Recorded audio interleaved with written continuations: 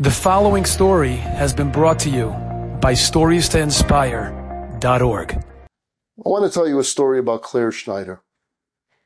Claire Schneider was single for many years, and she started coming to terms with the reality that she would probably never get married and she would never mother a child. When her twin sister Adele lost her husband, Claire moved in with her to help her raise her son during those difficult times.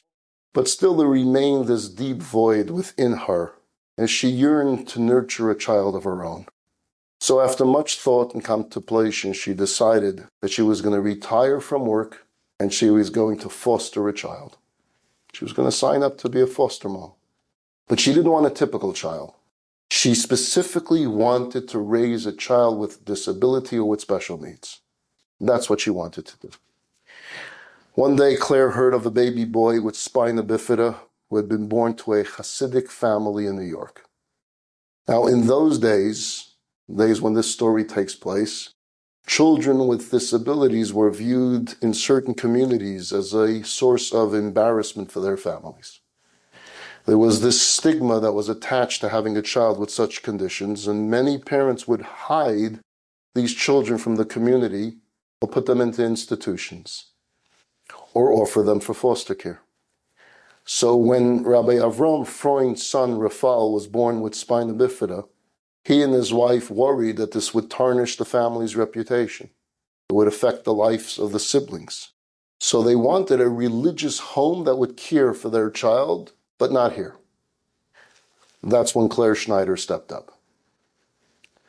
She took this little baby boy from the hospital and she treated him as if he was her own child, loving him, giving him the attention that he needed. And although her own religious background, she was religious, but it followed more of what we call the Litvish traditions. She was sensitive to the fact that the Freunds were more Hasidic, so she would check with the father, the kosher symbols, what hechsher do you like for your son? And when it came to the haircut, she waited for the 3 years. She made sure he had the payas like the rest of that family. Extremely sensitive to all. And she invited Rabbi Freund to be the first to snip his son's hair at the Upshana. She wanted there to be this family connection. Now, throughout those years, she lived in an apartment building. She lived on the 3rd floor. The apartment buildings in New York don't have elevators, which means she would carry Raphael up 3 flights of steps every time she would come into the house or leave the house. But she loved it. She wasn't ashamed. She took him shopping. She took him wherever she went. She took him to all of his therapy appointments, to his doctor appointments. She wanted to make Raphael as high functioning as possible, and she did everything in her power to help him learn and to help him grow. When Raphael was 7 years old, the Freunds made the bold decision. We want to bring him home. We want him to be part of the family. And they, with respect, informed Claire of their decision. She was saddened by the fact that this boy that she had become so attached to was going to move out, but at the same time, proud of the Freunds for making this decision. And she supported it wholeheartedly. Of course, the visitations would continue. And Raphael lived with the Freunds until he passed away at the young age of 16 years old. Fast forward. When Claire Schneider passed away, we're now in June of 2013. Rabbi Avram Freund asked to speak at her funeral. And this is what he said. One would think that Claire Schneider left this world without any children. In reality, though, when she gets to heaven, she will realize that she has many children. Not just dozens, not just hundreds, but she has thousands of children. The people at the funeral were confused. What is he talking about? How does she have thousands of children?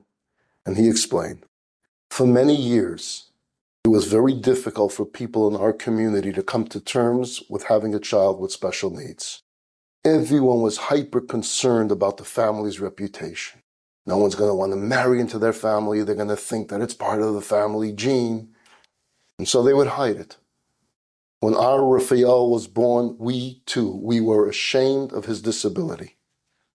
But after Claire, not just shamelessly, but proudly, took our son wherever she went and loved him the way she did despite his disabilities, we felt the strength that we can do the same.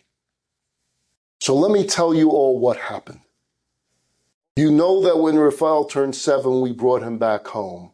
That was because we were inspired by Claire. Claire did that to us. She changed our way of thinking, but it goes well beyond that.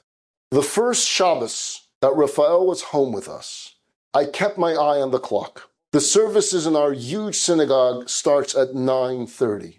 I was always one of the first ones to the synagogue. Not that week. No. I waited. I waited till about 9:45. Why? I wanted the synagogue to be packed. I wanted everyone to be in their place. I wanted to make that entry so that everyone would see me. And I walked in holding my 7-year-old son Raphael in my arms the way I would hold a Torah scroll. And yes, I wanted all heads to turn. I wanted them to see how proud I was that this was my son. I wanted to make up for the 7 years of shame that I didn't want to be known as Raphael's father. And so I walked slowly down the aisle of the shul, shaking my head Good Shabbos to everyone that was there, because I wanted them to see my son. I wanted them to see how proud I was of being his father, and that I would never, ever again feel the need to hide his existence. And you know what happened that first Shabbos? After davening was over, 20 kids would come over, and they asked, what's his name? And they would start playing with him and talking to him. Raphael loved it, and these kids loved him. And he became popular in the shul. You know what else happened?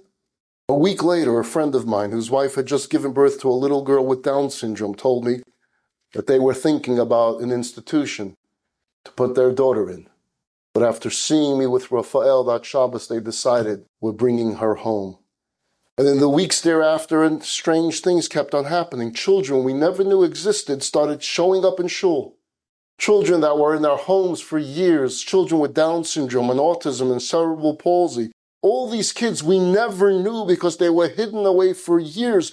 Suddenly their parents were willing to acknowledge the existence of these special children. And these children were brought out of the woodworks, and they became part of the community.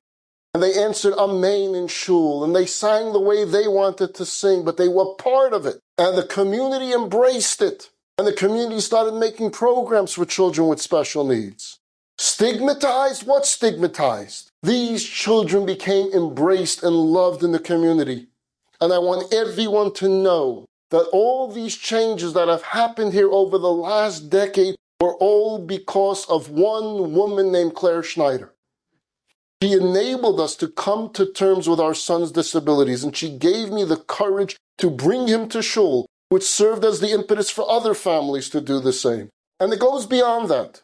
As these children, including my late son, were suddenly appearing on the scene, I realized that they too need a Jewish education. And yes, it would be hard for them to join a regular school. So what did I do? I retired from my job. I opened a new school called Sharei Chemla for children with disabilities, so that they have a school of their own catering to their needs. By now, hundreds of children have passed through the doors of this school, and it's all because of one woman named Claire Schneider. So she did not leave this world childless at all. All the children who have benefited and continue to benefit from all the programs that has now started in this community, and it spread its way from community to community to community, are all Claire's children. One woman, one child, one action in one community, and the world is changed. It's not merely poetic to say, save one life and you save a world. It's real. It's true. We affect one person, it affects another, and affects another. Enjoyed this story? Come again. Bring a friend. StoriesToInspire.org